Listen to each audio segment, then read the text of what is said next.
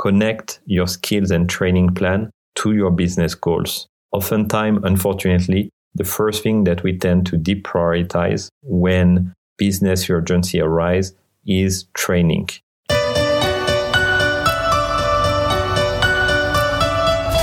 I'm Majid Fahmy, homegrown marketing procurement leader who turned president of a global business. Marketing procurement has gone mainstream but remains uncharted, misunderstood, and sometimes undervalued. So this podcast aims at better codifying marketing procurement. Hello, marketing procurement family. Let's start 2021 with a topic that I think is of major importance: training.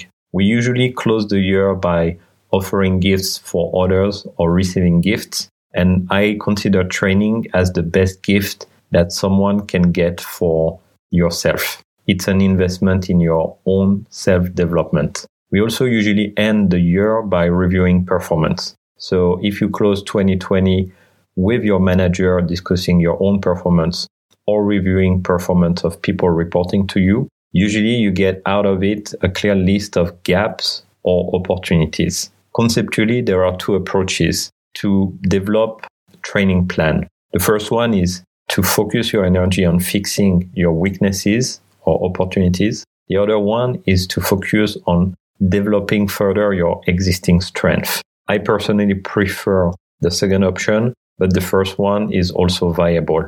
I just think that working on your own strength to develop them even further gets you to the desired result faster. Let's start with the end in mind. When you develop a training plan for 2021, what you want to be thinking about is, what do you want the better version of yourself to be like, to be capable of, to be cognizant of? For those who train for any sport, they will get the analogy. It's very similar to setting the goal. If you're a runner, you want to go for a full marathon, a half marathon, a 10K or just a 5K. Then this is the end goal that defines your training plan, the frequency of your training, and the intensity of your training to hit a certain goal. The same thing goes for professional skill set training plan. The way that I think about it for marketing procurement leaders is in three categories. There are technical trainings, there are trainings to help manage relationship, and then there are marketing training.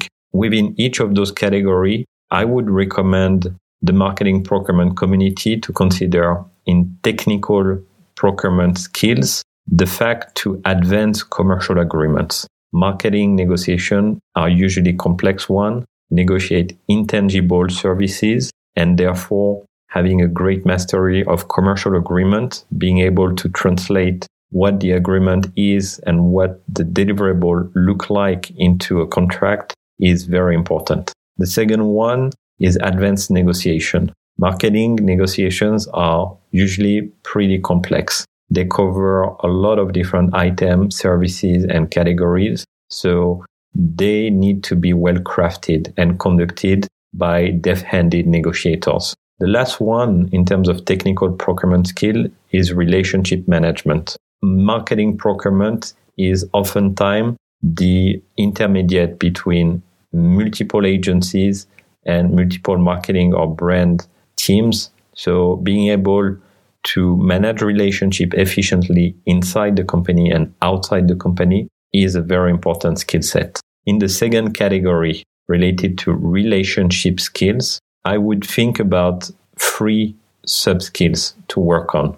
The first one is accelerated trust. There are tools and techniques that help build trust with marketing people and with agencies that can be deployed if the skills is mastered appropriately. The second one is joint business planning, making sure that you have a robust skill set around defining common goals together with the marketing organization, aligning KPIs and making sure you work towards the same objective, and then sharing that externally with your agency partner is very important. The last one is true scorecarding. This has different names and I will put some links in the notes of the podcast. But basically, this is the skill that helps you manage in a mutually shared scorecard, a set of goals and KPIs that can lead to common objectives shared across functions. In the third category, I would encourage every marketing procurement leader to consider having core marketing training, like marketing strategy or brand management, to really understand inside out what is the output required by the stakeholders. Segmentation and targeting is also key to master. The same language, understanding how the services that are sourced and procured by the marketing procurement organization are going to help achieve the brand objective. The last one is integrated marketing communication, because this skill is very important for the marketing community, and it also connects to the importance of seeing things across industry horizontally, how the research and consumer understanding industry impacts, for example, the marketing modeling mix or marketing strategy, and then leads to a certain distribution strategy and pricing strategy. So to wrap up and give you a high-level summary, the tips that I want to leave you with is, first, use the performance review that you may have done at the end of 2020 to set the base and choose intentionally on focusing on improving your strength or focusing on intentionally fixing your weaknesses. Second, you should define what is your ideal self. Again, what do you want the better version of you to be like, to be capable of, or to be cognizant of? Third, allocate time and get management support to commit and sign up on at least 3 skills for each of the categories that I mentioned before. Technical procurement skills, relationship skills, and then marketing skills. Fourth, follow through and adjust as needed. Skills are the results of repeated behaviors. So think about your plan as not a one-off, but something that you review ongoing with your manager, with your stakeholders, with your external agency partner, and make sure that you stay the course. Lastly, but really importantly, connect your skills and training plan to your business goals. Oftentimes, unfortunately, the first thing that we tend to deprioritize when business urgency arises is training.